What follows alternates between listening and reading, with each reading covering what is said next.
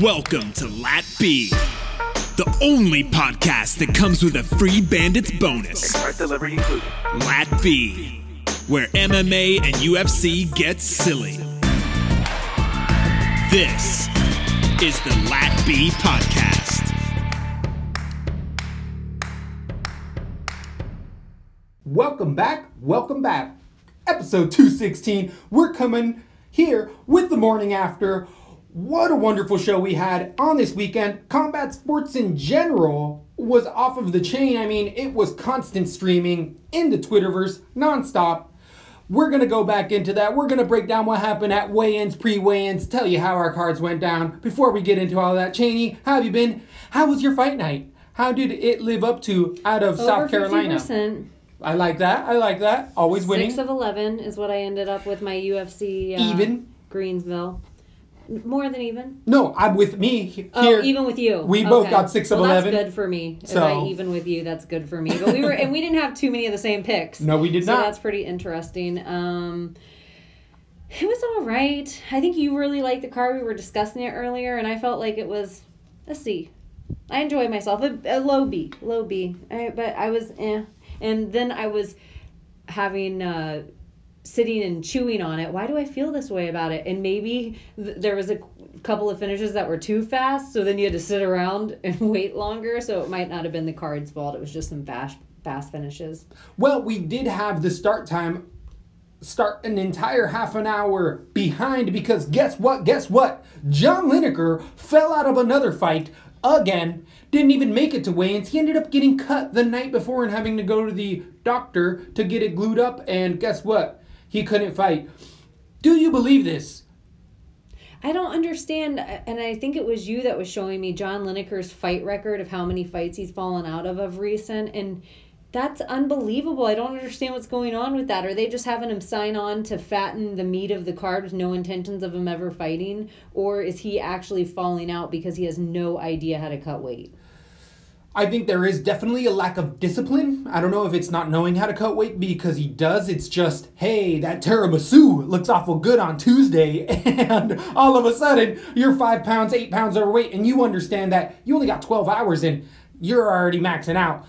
John Lineker, here's Latby Conspiracy coming right at you out of the gate. John Lineker tends to have trouble making weight even when he has a full 8 weeks. Now he just came off of a tough fight that he lost, and he's trying to get a fight within, 15 days notice? Be a step in. Wasn't making weight. Not only does it not make sense that he was sparring that hard to just get the pounds off, you should be on a bike. Why is your face getting cut 12 hours before a fight? Doesn't make any sense at all whatsoever. So, to me, it's a ruse. It's so that he doesn't have to have the fans and or the boss say, dude, you can't make 135? 135, you can't make it. You already moved up from 25. And he's just like, oh, no, it was a cut. Dirty ass and he's Lappy. Kind of a guy like Wynn where he can't go up any higher. Like, he's just too short for that. He's only 2 inches shorter than Wynn. Technically. I'm just saying. He's got a couple weight classes. That's so. true, but that's so funny. So, Darian Wynn debuting, but we'll end up getting there. But I'll even get even dirtier. I'll say that cut might have been a little WWE. Might have been a little bit of, hey guys, you got a razor because I got 8 pounds and I got to have another excuse. So the cut so who's sparring with him that hard beforehand? And whoever is, maybe he doesn't know how to freaking, again, as you're saying, cut weight because that doesn't make sense. Who elbowed him, right? Tony Ferguson was back in it. He opened his locker and Tony pops out. Yeah. He's like, did you eat my last tiramisu? Yeah, I was telling you too before fights. I went and I played a little Golden Tee. I was at the bar on Saturday, and it was kind of cool to look up. And they were working up Holly Holm versus Amanda Nunes, UFC 239, I think it is. Maybe it's 240, 239 or 240, whatever one it's at. The John Jones fight card. 239. Mahata. It was really cool, me as just a female and then also me as a fight fan, to watch this half hour long where they actually showed the full Shevchenko fight with Holly Holm Shevchenko. And then Shevchenko is kind of the link between the two women if you play it out. And, the MMA math? Yeah, and it was also fun hearing people that don't know anything about the sport talk about I would totally take a kick from Holly Holm, but I would never take a kick from Anderson Silva. And I was like, to you, they'd be the same. You'd be waking up off the ground for both those people. 100% correct. So you were at a bar, ended up seeing this on the televised ESPN now that Dana's officially come out and said, hey, all you schmoes out there that think that we're doing bad on Fight Pass, our numbers have been better than they ever have. Because just the amount of eyes on the sport with this ESPN deal is bigger. And as you're saying, Fox Sports is more of a contract, tends to be a football kind of channel. ESPN is sports. It's sports.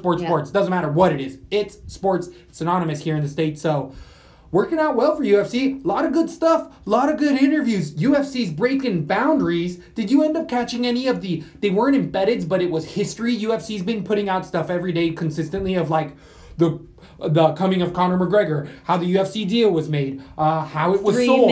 3 men, whatever. I watched all those. I am trash. I'm upset with myself, but I'm like, you've been Dana, watching from the beginning. Yeah. You've been watching since episode 1. It'd be so silly if you just missed these things. True.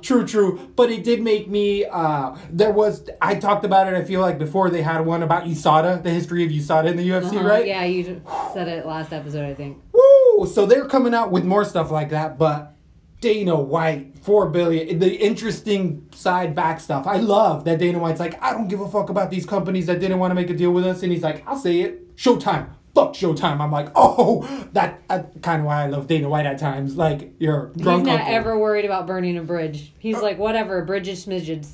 100% agreed. And they're never really burned at that level. I feel like you get a big enough name out there, all those Showtime people will be like, okay. That used to be Dave, old management. We got new management now. And he's like... Because the only real thing bridges are made of is money. That's all Thank it you. really is. Like, as long as the money's big enough, we can build another bridge. So they estimated the sale was 4.2. Not estimated the sale. It was 4.2 billion. But they're estimating within about 3 years now since that sale, the UFC is roughly estimated for over $10 billion. Already. So that 4.2 paid... And they still got heavy duty pay-per-views on the way. We got John Jones right around the corner. We got Habib Tony. We don't even get, like, Conor is just barely in the... Who's that guy? Yeah. Who the fuck is that guy? I feel like the biggest... Well, I can't. Did you end up watching the Bellator fight? No. I ended up catching bits and pieces of it. And I would say Bellator did make history for the first time ever over the weekend. It was the first illegal... anus jab, oil check. What was it? Anus jab. He ended up toe punting his opponent right in the butthole. Had a point taken. What anus gouging? That's what I wanted to call it. He was gouging the anus. That's what she said. Or he said. Depends on what kind of kinky. It depends on how you like to party. It's okay. But either way, Robin Prostate Black. massage isn't gay. And that was not a massage. If God didn't want it massaged, he wouldn't have put it there. But this wasn't a massage. That was an assault. Creepy. It wasn't. And the interesting thing is, it was directed. You could see the fighter on top. I couldn't give you the names of the guys, but he literally just like he's punting for a field goal, and you see the big toe disappear. Oh, no. And a big toe, it seems like it is what it is, but most likely the chances that it went right in the good spot is slim and nil. I've been oil checked before. If you grabbing around there or pushing around, exactly. It's a bruise. No, but I even mean like the chances of it actually, not that there's a good spot, but the chance that it actually even going directly in the hole where it's not to the side. If it's a hole in one. Or, yeah, the chance of it being nothing but net, slim and nil. But even if it hits around though, bruising. No, that's what I think it's even worse if it hits like around it than if it goes directly clear in. Road rash on your butthole. Oh my gosh. All the way around. No pun intended. All the way around. So that was pretty entertaining. But there was other bouts. Mousasi, yeah, that's Mousasi officially lost against Junior Lovato, the BJJ stylist in there. Again, I didn't watch the fight. I know it was a 5-rounder. Couldn't tell you. I know Gallagher fought. I don't know whether he won or lost because don't care. Ended up watching a UFC ESPN. The guy that hits watermelons? Just kidding. That's Ben Askren, isn't it? No. I was talking about Gallagher, the comedian. Isn't that Oh, yeah. That's right. That is. He's still smashing those watermelons, isn't he? I feel like there's like a couple members of the family that are all doing it. And like the main Gallagher that started, the brother stole the act. And then he sued his brother. Or somebody else stole the act. And he let his brother go around and do the act. So there was two Gallaghers. And they like split money. Like the Buffers. Right. They were like the Buffers of comedy. I like tying it back into UFC there. Yeah. I like that. So, Gallagher, find something else to do. Shop it up. Get some new material. All the way back around. Yeah, exactly. So, we had Mousasi losing a 5-rounder in there against Lovato Jr. I know a lot of people, I didn't watch the fight, but a lot of sharp minds that I follow on Twitter. Jr.? Her cousin, I think, Greg Lovato. No, I'm totally. But a lot of sharps on there scored the fight for Mousasi. So a lot of fans I saw were actually like, whoa, he knocked him down. And there was a gif I saw where Lovato was almost knocked out, borderline knocked out in there out of both of the fighters. But Bellator, it's rough in there. They got some fun prospects, but they've always been, again, the redheaded stepchild to our big grandfather UFC here, the big brother of them all. Running the show, we ended up going to South Carolina, having the debut for Darian Wynn. He ended up getting put to the bottom of the card because we again had Lineker versus Robbie Font fall out on that fight. So it made it an 11-card bout. Darian Wynn came in against Eric Spicely in a fight of the night. They officially won it, and hell fucking yeah, they won it. Those dudes scrapped in there. Really scrapped. It was a fun fight. First time we saw Ware in there. We haven't really seen him challenged that much as far as MMA. First time he's ever been rocked in there by some of that Spicely 6'3" clinch in there. Those knees were landing hard on Wynn. And Wynn was really using his boxing well. Going to the body and head really well. Throwing with power. It's hacky. I know. Comparing everyone to Mike Tyson, but Darian Wynn with his stature and being that much smaller, it just reminded me at times some of his combinations from his body to the head, and Spicely ate almost all of those shots, and then going into that third round, well, I guess first round, Darian Wynn eked it out. It was pretty close. Hurt Spicely. In the second round, Darian Wynn threw 70 punches in the second round, and that landed. He threw more than that. But either way, it was, you could see him gassing dramatically. And then in the third round, Spicely was definitely coming back. Spicely, there was times where he went to the ground or got on the ground and Wynn didn't even want to follow him there. What I took away from this fight overall was it was really exciting. It was really fun. But Darian Wynn, this is somebody that I am going to have to bet against moving forward. Eric Spicely came in on 10 days' notice and had to lose 22 pounds. He just had won a fight over 2 months ago. There was just a lot of intangibles where 300 plus minus 300 favorite Darian Wynn should have got a knockout, and he was hitting him with the kitchen sink. Who was he supposed to fight before Spicely, though? Because Spicely is such a specialist, that would really make your game plan a little more tentative. If you're normally a wrestler, you're not going to go in with that wrestling-heavy game plan if you're going against a long jiu-jitsu master. You know what I mean? Like, right. It would stutter your game plan in a way where I know what you're saying about Spicely's kind of like a worn-out dog, so if you just went to decision with him. But to be at this weight and like lay as many punches as you're saying they threw, and to be as short as he is with such a tall guy, most guys aren't going to have this kind of discrepancy as Spicely. I thought his cardio looked okay for first time out. I disagree with that. I would say that Spicely is pretty average at 185 pounds at 6'3". I don't think that's uncommon. About that. I think usually 185, like 6'3" is a tall end for it. That is a tall end. We got 5'11", 145ers. Of course, that's, let me think, 85ers, I want to say. Weidman, who just moved up to 205. 5'10". He's 6'1", 6'2". Rockhold, he's that 5'11", 6 foot for me. Who else is there? Cannonier, he's like 6'1". He just moved down to 85. I know, I'm just saying. Spicely's a tall 185. Yeah, okay. That's it. Like that, everyone's not going to be that much of a discrepancy. Even though I think Darian Wynn could move down, I didn't mind that his cardio was that good going out. I thought he was in zero danger ever. Really? I thought he got wobbled there. No. As far as ground game was concerned. Oh, He had okay. good takedown Yeah. defense. I thought his hands looked good. I thought his combinations were crazy. Yes, the scariest thing is that he did that against Spice Lee. But I feel like for your first time out to go against a veteran like Spice Lee, I kind of like him. If he's a super heavy favorite just because he's DC's boy, I see what you're saying. Thank like, you. He's not a guy that you should ever pay over 9 for, at least for his next few fights. No, but then that's on DraftKings. Even though he did pay out because he ended up scoring in that 90-point range. That's what I'm saying. He's laying so many So- hands. But that's also against Spicy, who's not a striker. So I'm thinking if he gets in there against a striker and eats those knees and they keep going for him, it's going to be a different fight for your win.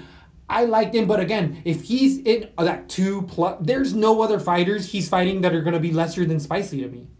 I think he's at the bottom. It's questionable. You're right on with that. You're right on with that. Like, it's only harder fights for him, and he had a But tough don't you out in think it here. kind of says a little more, though, that he didn't go out and finish him in 30 seconds? Like, we got to see 15 minutes for a young guy. That's a great point, and I'll take Like, that. just a little bit. I'll take that. Just- And I will say with Eric Spicely, Dana White even ended up tweeting out or showing video being like, that's how you start off the card, boys. Like, he doesn't do that, but Yeah. it was a fucking scrap. Good for Spicely, man. That He for earned him his to job. be in a scrap, like usually we talk shit on him and whatever. Yep. It was a crazy.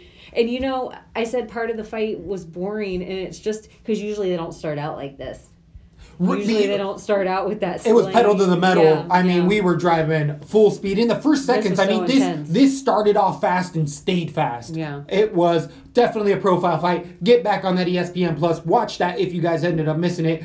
It was a fun And one. for anyone still talking shit about it and can't figure it out and stuff, you guys, welcome to the future. Your cable box is not putting out as clear of a stream anymore as some of these casts are. Or Sure. some of the The streaming, the apps. It's just like 4K quality, crystal clear. It's just going to be the future. Right, Fire Stick, $40. It'll change your entire do cable it. life. That and the internet. That's all you need. Or your TV probably does it and you're like, I didn't even know it was this smart. Why do they have to have that voice? Because I'm Southern. I feel like I can talk about Southerners. Okay, I like it. Not they are I Southern didn't want to talk about Carolinians. Yanks. Yankees. So moving on to big favorite being upset by Meatball Molly McCann herself, Ariana Lipski being the big favorite here. McCann came in and she was also moving forward the entire time. Somebody used her pressure really well, used her boxing, put Lipski down multiple times.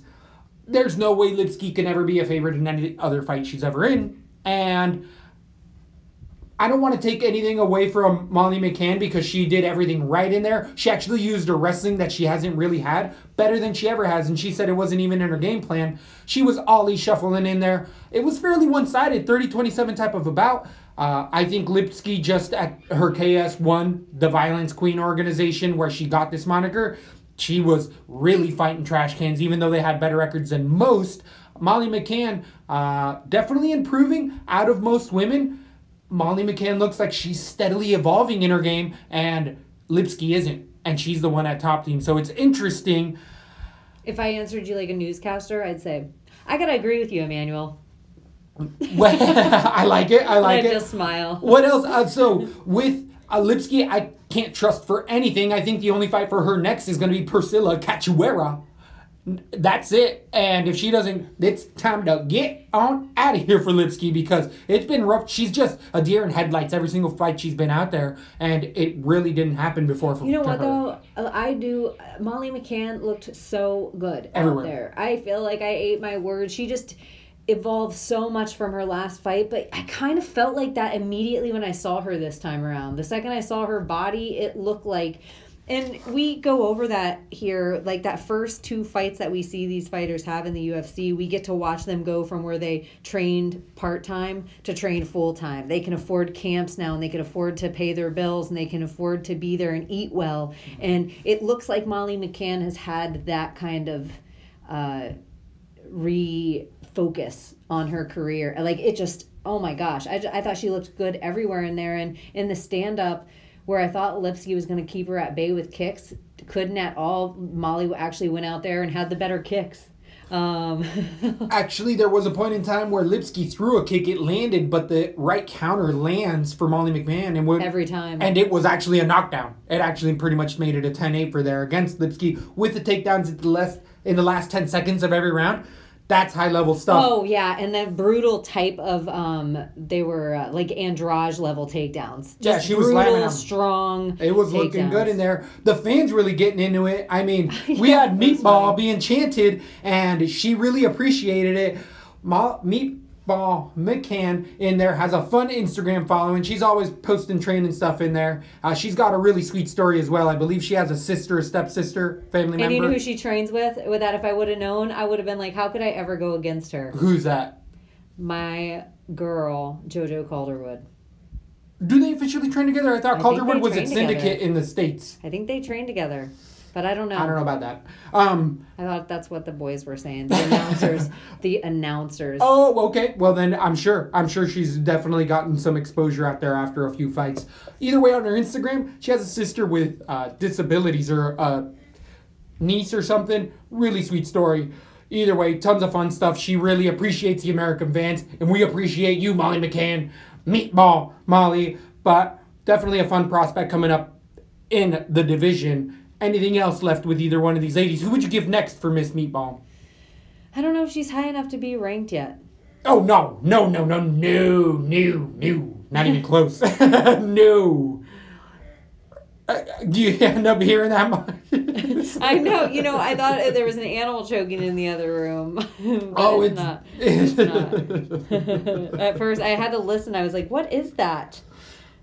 Anyways. Sorry, everyone. You know.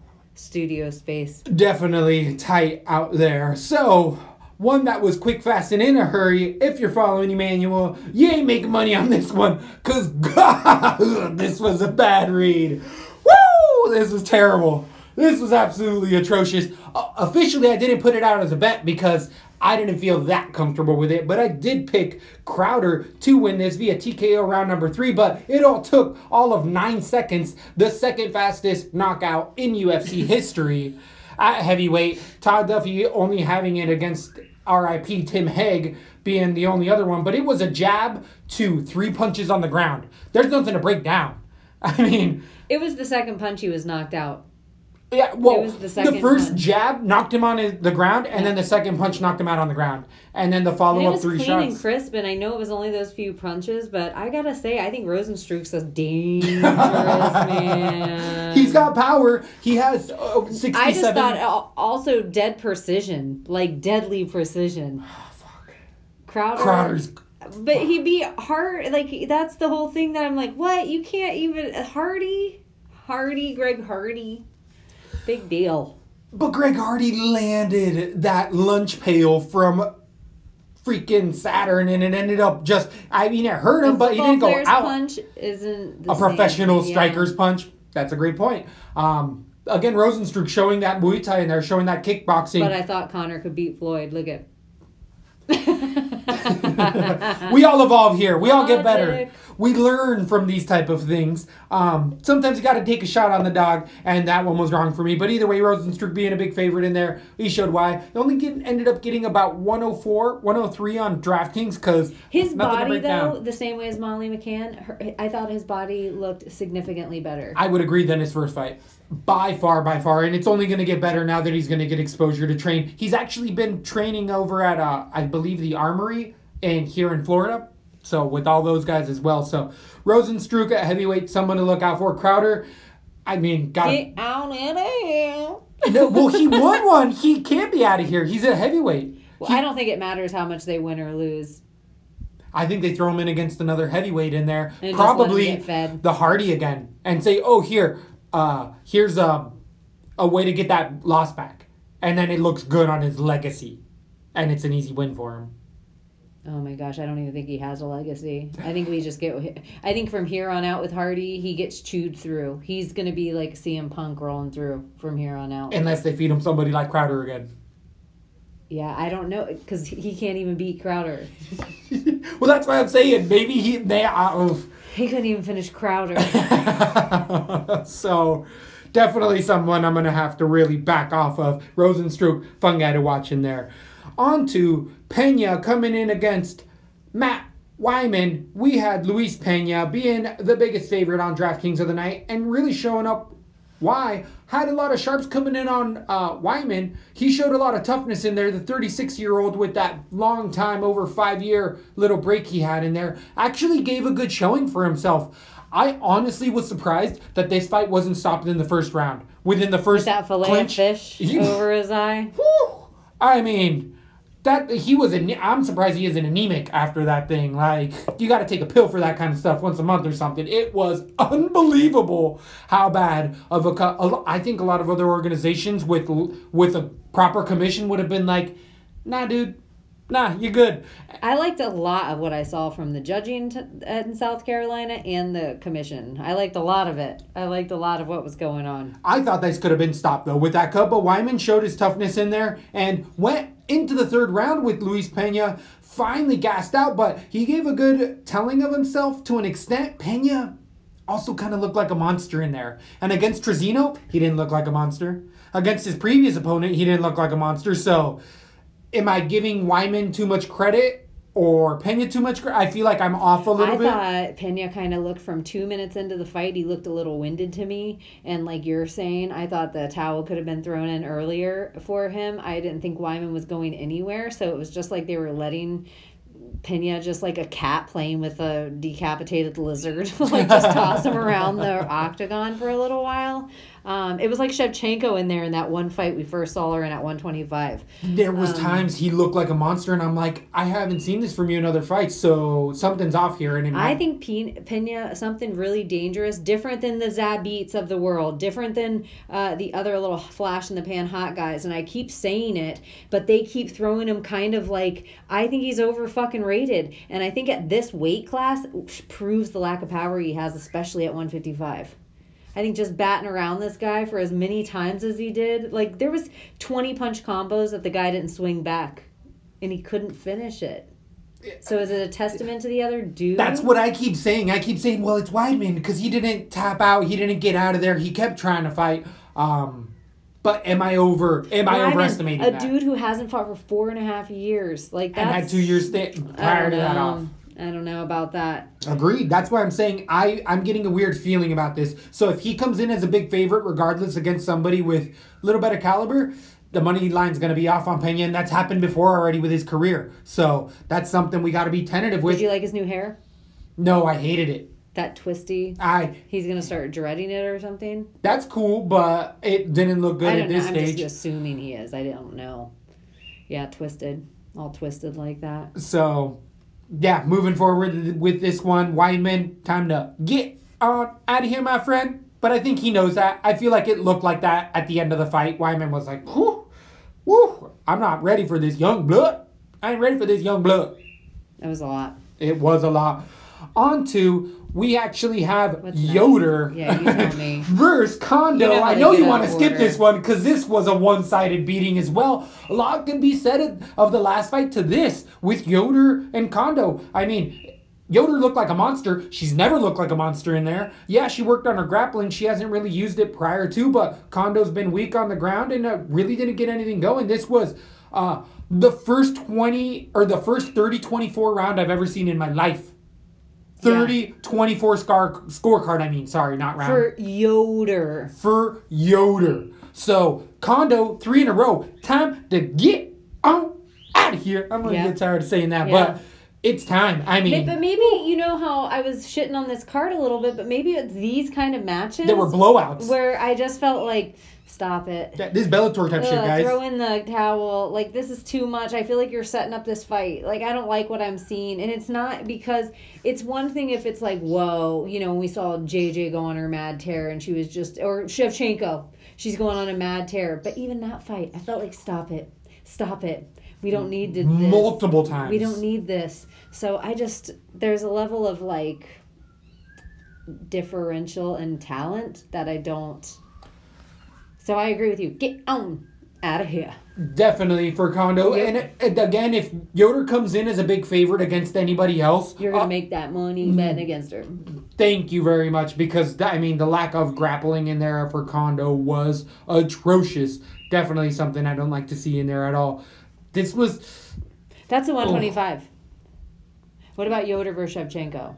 Think of that. It would look what she did to Kondo. Yeah. That would happen to Yoder. Immediately. What about Kondo versus Shevchenko? No, that's... What about if you put Montano in versus Kondo? Montano won't fight. She won't take that fight. She won't take fights that she's going to lose. Montano won't take that fight? She won't take fights that she's... Against Kondo. Oh, okay. I think she could fight Yoder, too. I think either of those fights, she might... Actually, that's probably a good one. Montana would probably... We haven't seen her fight since she won the belt off of the series and hasn't fought again. No, I think she needs to fight. I agree. She needs to fight. Who's next? Now we have Dan Ige profiling against Aguilar, Kevin Aguilar. This was a fight of the night contender as well. We were split here at Lat B, rightly so. Both of these guys have ton of attributes. We told you guys, both of these guys are legit, and they're going to see each other later on. It was, Ige striking looked better than it has been, but it's been steadily evolving. On the ground, we saw that Ige was better. Aguilar still represented himself well, but I really felt it was Ige in control of most of this fight. Aguilar was more on the back foot and countering, and every once in a while he got a little things going, but really it was Ige dictating the entire fight, and Ige was the underdog I had on most of my cards. Nice. Like my cheap fighter, so it was really nice. He was a really good score. Plus 130 on the week when you got over here at Zoltanite telling you guys, this is an underdog that I'm looking to take a shot on, and I did, and it paid off. Definitely had 3 of those on the night. This one came through in flying colors. Looked like he should have been a favorite in there, but regardless, this is a fight you can go back and watch, and you're going to have fun. This one, if it plays in a bar, you're going to be like, hey, hold on, guys. Watch this fight. Hold on, guys. Check this shit out, because this shit was awesome. Awesome. What do we take away from these guys? Dan Ige being Ali Abdelaziz's disciple in there. Interesting story had been floating around the week before. Is he Hawaiian? He is Hawaiian. Does he fight with Max? Does he train with Max? I don't think he does. He's over in Las Vegas. Different island? Oh. No, he's over in Las Vegas. Mainland. I want to say Extreme Couture, but he has ties with Ali Abdelaziz. But the story that was floating around is the fighter that got caught, there was a fighter or two that got caught with Ostracine, and the person that signed for the package was Dan Ige. And that's been official. So take that for what it's worth. It's floating out there. I'm just telling you. Speaking of fighters getting busted. Please. Who got busted again? We had Sean O'Malley himself popping again on Ostracine. But we said this a long time ago. We're like, okay, if John Jones is pulsing, why isn't anyone else? Here we go. We got the other first one that's supposedly pulsing as well. It's going to be Sean O'Malley. The biggest fallout from that for me is all of a sudden I lost a plus 130 underdog in Chito Vera, because you know I had motherfucking money on Chito. I had Chito as well. Hell no, you know I got money on Chito Vera. So that's garbage. You know Malley don't want any of that heat. He don't want none of that fire. He don't want none of them flaming Cheetos. Well, I think it'll all be clarified soon. I don't think he's going to be suspended or anything once they prove that, no, you guys, he's temporarily whatever because he's pulsing for something that we already knew about that was in his system before, and he already served his time for it, blickety blockety blue, the John Jones thing. Are you buying it? Because I feel like I might be buying it. The reason I'm on board of the Pico train. The reason I'm buying it with O'Malley and other guys like this is because he pulled himself before he gets it out before anyone else. He's like, hey, they're about to flag me, but it's also good PI. It's good marketing. You get ahead of it, and that way you don't look like as big of a dirtbag. You're just like, all right, whatever. We'll figure it out. They're gonna suspend me anyway, so we're gonna figure it out, guys. But do you think Chito should stay on that card? Well, I guess, yeah, I'm buying it a bit. What do you think for Chito? He's going to stay on that card. He needs to get paid. Anyone that you put in the octagon with Chito, that's a fight. That's a good fight. And what are they at, the 145 or 135? 45. 45? Sugar? I think Sugar Sean? I think they're 135. Asian I think Sensation. that beats 145. I think you're right. And Pina's Asian Sensation is at 35 because that's where they fought. 35. So Cheeto 135. They got to fill a card. Who do we have sitting on the bench that can fill that card? 35. Ooh. Was that at 239 that bout was going to be at? Oh, that's a damn shame. That's like 2.5 weeks away. So there's time. There's still time. And I mean, this news already dropped. Faber versus Cheeto. They have Ricky Simone versus Interesting. Faber. That's the Faber fight. That is, I mean, meh, type of a fight. So back to Ige Aguilar. I don't think either guy really loses too much here. If anything, it puts Aguilar back into that underdog range where I'm like, okay, because guess what? I'm going to be betting on Aguilar against a lot of other fighters. I just think Ige's looking that good. I agree. So, fun one there in that one. If you're not following LatB, you're not making any money. You got to like and subscribe. Hit that bell notification button if you're following us on YouTube. But we got a LatB_MMA on Instagram. That's been blowing up for a while. You can always follow me at Zoltanite. You know you got at Weak Neck Baby over here dropping all the hot info. If you're like us and you like to take a shower every once in a while, you're using the best soap out there. And that's Lather & Co. Lather & Company is the best fun stuff I have in my soap collection right now. I'm using it daily. Yeah, I wash myself daily. I feel like it's common practice.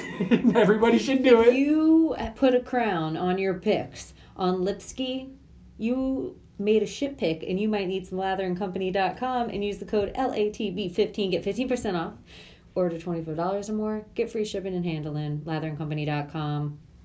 That's the booty on that. That is the booty on that. It happens to us all. So, we ended up opening up the main card with a controversial decision in DiCiricchio versus Kevin Holland. This ended up being really questionable fight IQ by DiCiricchio. I know I'm pronouncing it wrong.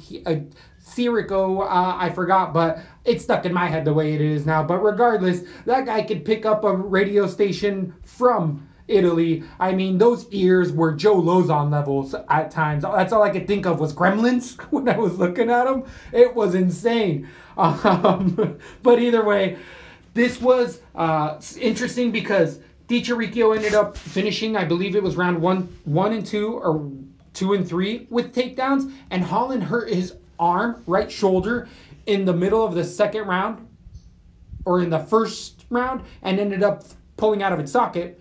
During the corner, the doctor came in and was asking Kevin Holland what's wrong, and he was just like, what? Doctor was like, can you fight? He's like, yeah, okay. And then you heard Kevin Holland talk to his management into the mic, clear as day. He's like, yeah, it came out. And so you're like, oh shit, Kevin Holland's got a hurt shoulder.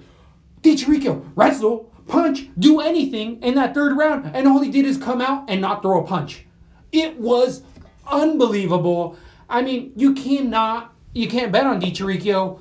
I had him as an underdog as well. I think he won the fight with those takedowns at the end. The volume and strikes for both of them was pretty even. Holland landed a couple He deserved to use that ring IQ. He deserved to lose. I think they both deserved it. Well, not they both, but Holland, they both didn't deserve to win, I guess. Like, it was a rough fight. Holland, though, was injured. What was DiCiricchio's excuse? He was mad, but he didn't pull the trigger. So I can't get behind that. Somebody who's that tentative, especially when it's like, I remember texting you being like, before they announced it, like, that dude hurt his shoulder. He turned away and grabbed his arm. What else do you need, dude? Like, hook up with him. Do something. So in there, DiCiricchio, I'm going to have to be fading from this point out. I mean, I still am iffy. Holland's got that fight spirit, fight heart. I like what I saw because even as a hurt fighter, he ended up managing to get the win. But it was just, this was not the best fight of the night. And this one will keep being controversial for a little while. I didn't take much away from it, honestly. What did you see? Nothing. On to the lock of the night. If you're trying to make money, this was a rough one.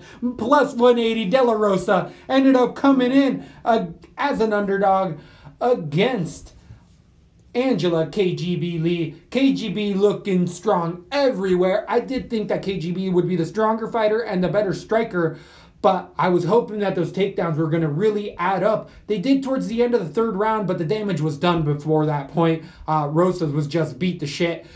That jab was landing non-stop. That right was coming up and also hitting her hard. De La Rosa getting wobbled a few times in there. I love the shot, the heart of her, the valiant effort. Like Holland, it showed me that she can be losing a striking battle, but she's not gonna curl up and go away in there. She kept trying submissions in that second and third round. There was times where those arm bars looked a little bit deep, and then they weren't, and it was just like, dang it. I still, for the 24-year-old fighter of De La Rosa, she's still getting stronger. She's still getting better. She's not the most athletic. Lee's athleticism did wonders for her there, as well as her, actual skill. She's a good kickboxer in there. There was some funny tweets going around in there. They were saying she finally gets to relax at home now that the husband ain't there. She's finally got a good training camp under her. She's always kind of looked good, and I almost feel like her husband is making me biasedly blind to see her for the fighter that she is, and she is progressing, and she's getting better, and now I feel like this is dangerous, you guys. I feel like I'm about to jump on the KGB bandwagon, and I think it's too late. I feel like I might be toward the last end of it, and you know what happens? It'll go right off the cliff. I don't know. I'm still tentative with KGB Lee. I just got the opponent that's an underdog. That's going to make me money on that. Who? Nina Asnarov. Against KGB Lee? Against KGB, but she's ranked, and Lee isn't, so... Oh, I think KGB Lee would pick her apart. Give me underdog. Oh, not Nina. I'm sorry. I was thinking of Shevchenko's sister. Oh, she'll leave. Nina's 115. This is, I think, Pantera. She'll leave Pantera alive. This is the 125. Oh, this is 25. Yeah. Wow. Yeah. Whoa. Yeah. My bad. So, 25, though, Shevchenko would get eaten alive, though. That's what I was Pantera thinking. Shev. Pantera would. Yeah. For sure. Pantera Shev, yeah. So who would you give Lee at 125? I don't know what's next for her, but I think she is getting up to the, like, maybe give her, Betch?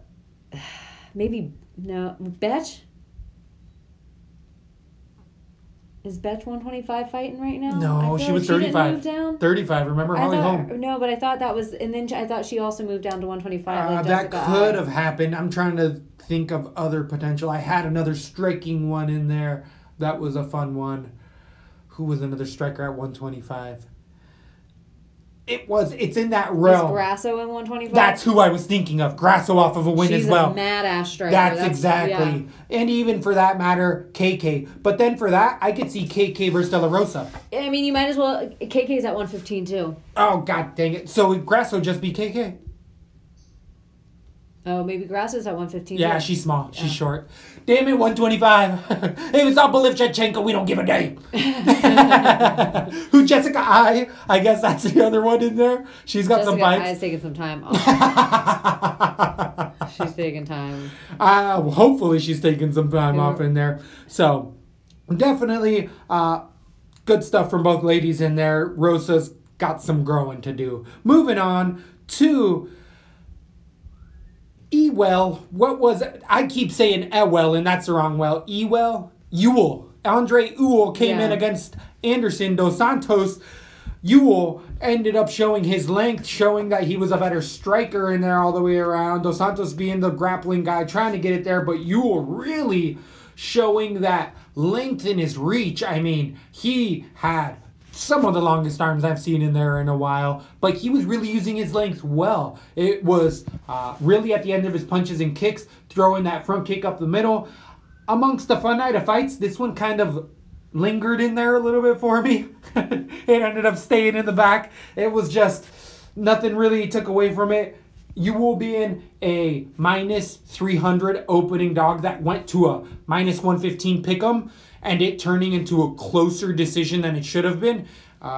Ewell's someone that I don't think is on a bigger trajectory as a lot of people. He looked better than he should have, but who's Santos in there as well? I mean, Santos really couldn't get the striking going. His biggest attribute in that fight was his mustache. So what did you end up taking away from that fight? Mr. Highlight. They both guys went into bang. It was an exciting enough fight. It was weird placement, in my opinion, that this was the one they decided to move up onto the main card out of all the other fights that they could have. Totally agree. So I was more surprised at that, and good for this kid for making all he could out of the moment on ESPN that he didn't deserve yet. So being a name like Mr. Highlight, and you kind of have to go in and do something, but both guys did seem like they were trying to be weird. Sure. Great point, by the way. This was the opening bout of the night. This is our stay away. This is the one we told you guys because we don't do a before the fight, but we told you guys to stay away from this one, and it would have worked out as far as DraftKings. So I did stay away. I didn't put this anywhere, and it did not. By the way, on DraftKings, I didn't break even this week. I cashed on a few cards, but rough showing for me. Crowder ended up really stifling a couple of those bouts for me in there. But there was a lot of high scores. I didn't either. I did not break even either this week. I ended up in the red in the neg. And homegirl, De La Rosa is what? De La Rosa was the one for me who also on top of Crowder. But fortunately... But I'm glad, I put my money where my mouth was, and I'm glad for you guys that it cost me too. So if you played her, I apologize. So it's all good in there. Luckily for you and all of us. KGB Lee, it was exactly the opposite. Like KGB went out and laid punches down on her. Points. Fortunately for all of us, we got 8 weeks in a row ahead to be able to make that money back. So you're going to be getting a consistent diet of Lat B. You better be tuned in. Next, we have Dos Santos versus Ngannou. We also have a ton of other fun fights starting up for that. I got an underdog already that I'm already itching to put out there. I got ants in my pants. Woo! I guess you have to be following. You got to subscribe. But it'll be coming out here shortly, that free bet, because I think it's going to be bet down by the time we get there. On to the co-main event, though. We ended up having a showcase fight for Randy Rude Boy Brown coming in here and showing off against Brian Bam Bam Barberina at 170 pounds. Rude Boy showing that length as well, showing that he knew how to keep people at the end of his punches, keeping Bam Bam out of the inside. And I hate to say that we were spot on. I was on Randy Brown and switched on the show just because of the tenureness. But one of my biggest factors of not wanting to go with Barberina was because he was in a fight that'll change your life. Literally 4 months ago. And it showed in this fight. It showed in this fight.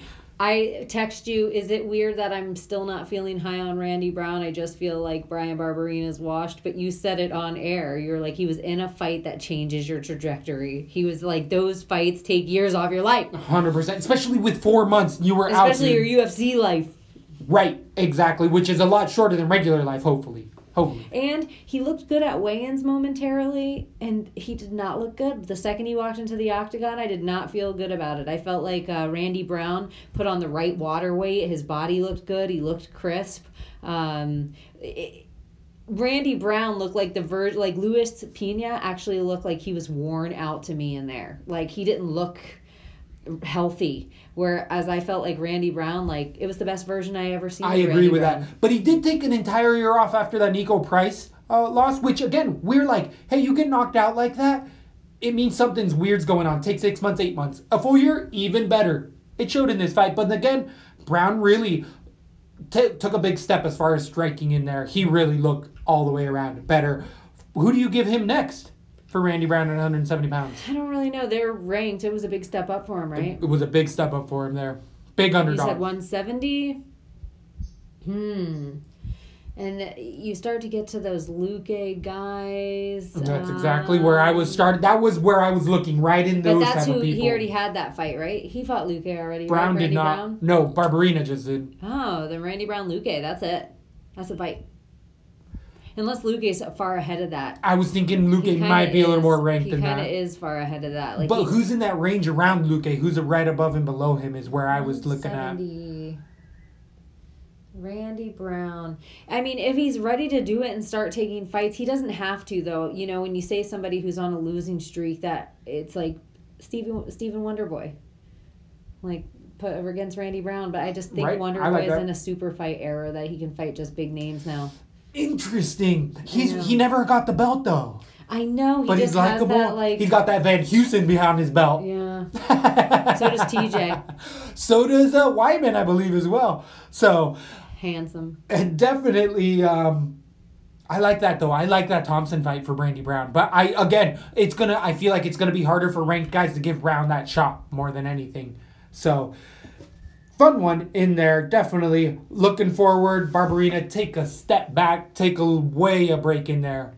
And it was weird because they were talking about Brian Barberina on his way in with just how he was saying how many more years he has a fight left in him. And I was like, I was thinking like 1 or 2 for Brian Barberina left.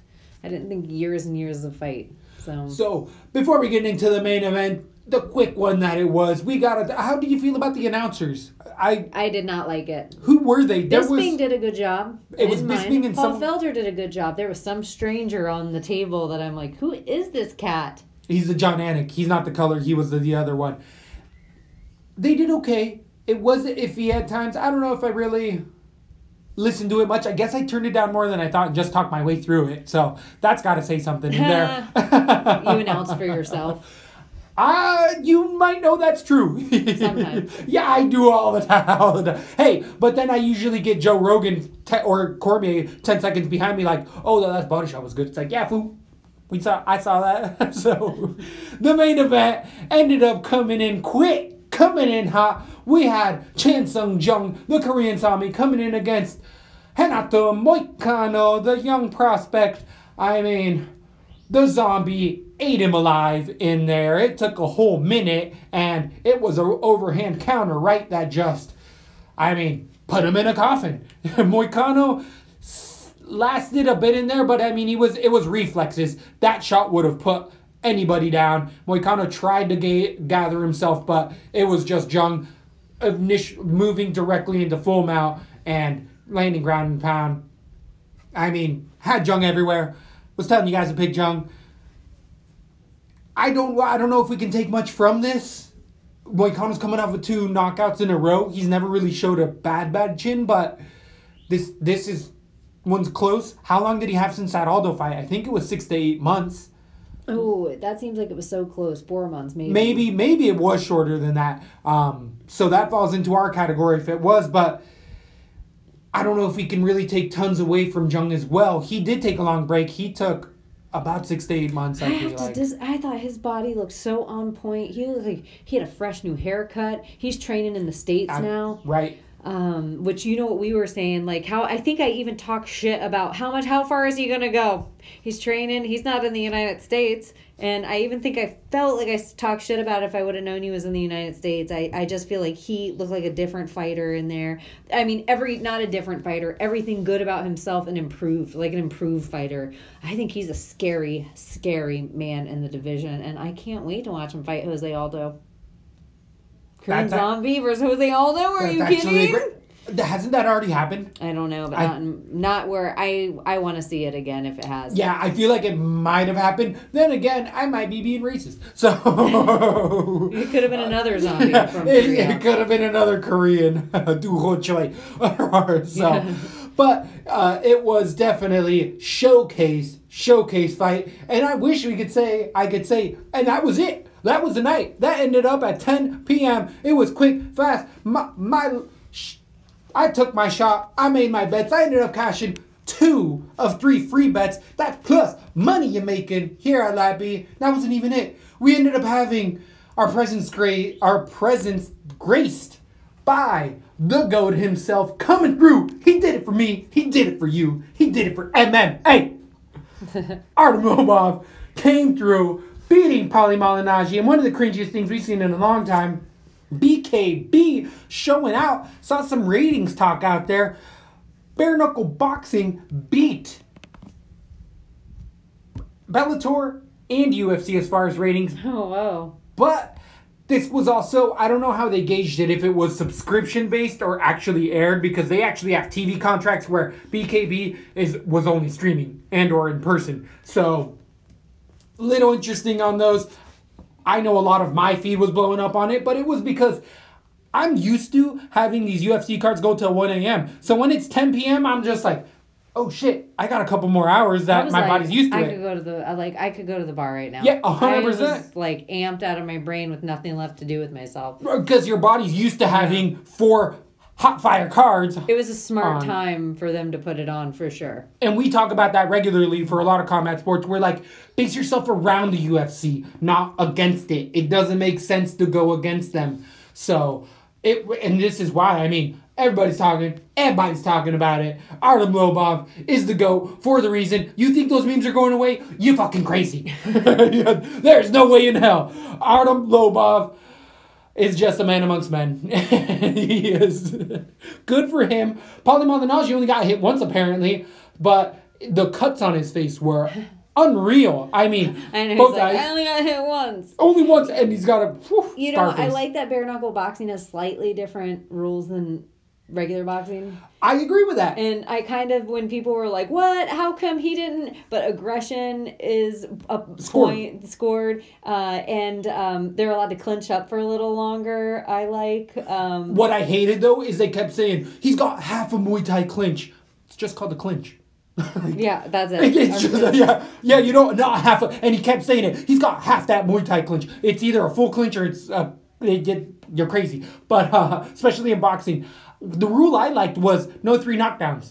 You can get knocked down as many times as you want. Yeah, I like that too. It was good for your brain. I was surprised maybe that Artem won.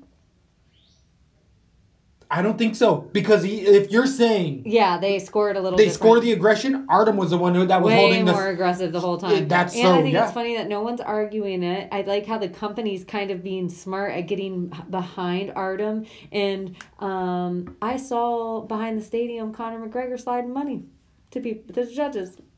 Oh, yes. Lappy conspiracy. No, but I actually think it's smarter because you're like, stick that guy's ego where his mouth is. There's no way you get that Conor fight now. The best case scenario that you have is a fucking rematch. And so this is the way that bare knuckle grabs you by the balls. And Paulie kind of has a big name. UFC fans love to hate him. Does he though? Because now I feel like this was the worst thing that could have happened for Paulie. Not only all of the massive shit he talked, he just got beat by Conor's punching bag. Like, I just think MMA fans love to hate Paulie. Yes. That he can always go and talk to Chael, talk to Big Brown, talk to these fucking dudes. And just... in his post-fight press, Paulie, being the scummiest dirtbag that he is, couldn't say Artem's a good guy. He's just like, a lot of people said I shouldn't have done this, and I shouldn't. They said it was bad class, it was bad taste, and they were probably right. And it's just like, Paulie, you fucking piece of shit. Like, God, that guy is, he's on Henry Cejudo level cringe, but in the bad way. And talking about Henry Cejudo, did you end up seeing him calling out Vasily Lomachenko after this specific BKB bout? Do you think Henry Cejudo, anyone even knows who he is? Do you really think he's like this face of UFC now and everything? Or do you think that's just all... It's just... Well, did you end up seeing that actual call out? Because that really happened. No, but I believe that it did. I just am like, I don't think Cejudo's as big as he thinks he's in his head. Or as big as his head is. His big head? He does have a big old... He had a big old noggin. But... I saw a sexy little photo shoot. He did like a sexy photo shoot in a suit. Ooh, naked? And it looks like he has a big head in that too. Like a big... Even in a suit. Like it's not just because he has his like... No. You know how we Photoshop big heads on little bodies for fun? Yeah, that's his real life. That is real life in there. But Henry Cejudo... Now there's all these other MMA guys with this fight. What happens? Because now all these other MMA fighters are like, Artem can beat a boxer at BKB, so could I. Let's go get the money. Like, is this good or bad? To me, it's really great because it makes it so that if you're somebody and you are a Jason Knight even, you can go and build the smallest amount of name for yourself over in the UFC. And if it doesn't work out, there's life after the UFC. I think for a lot of fighters, that used to not be the case. And now there's Bellator and ONE FC and places that people really know, like you could probably go over to ONE FC and make more money. You might be able to beat Artem Lobov now, a less than 50-50 fighter, and go over and be able to make 6 figures fighting for, I think that's great. And the fact you beat Artem might get you a shot in the UFC because they're like, you beat Artem? All right, come on. Like, for reals. It's interesting, the world we live in now in MMA. The evolution is not even stopped. It's just we're in a crazy poopa stage. We ain't even a butterfly yet, but it's been going for a while now. And at 30 years, we're hard charging. We got easily another 30, if not more. You're going to be spending a lot of time with us. I hope you get used to it because it's going to be a fun one. It's Dim's Dare to Fight Ages. So thanks for listening once again. And you better make sure you're liking, subscribing, and telling friends because Wednesday, we're breaking down fights. Be sure to follow for those free picks. Yeah, that's it. Thanks again. Like me.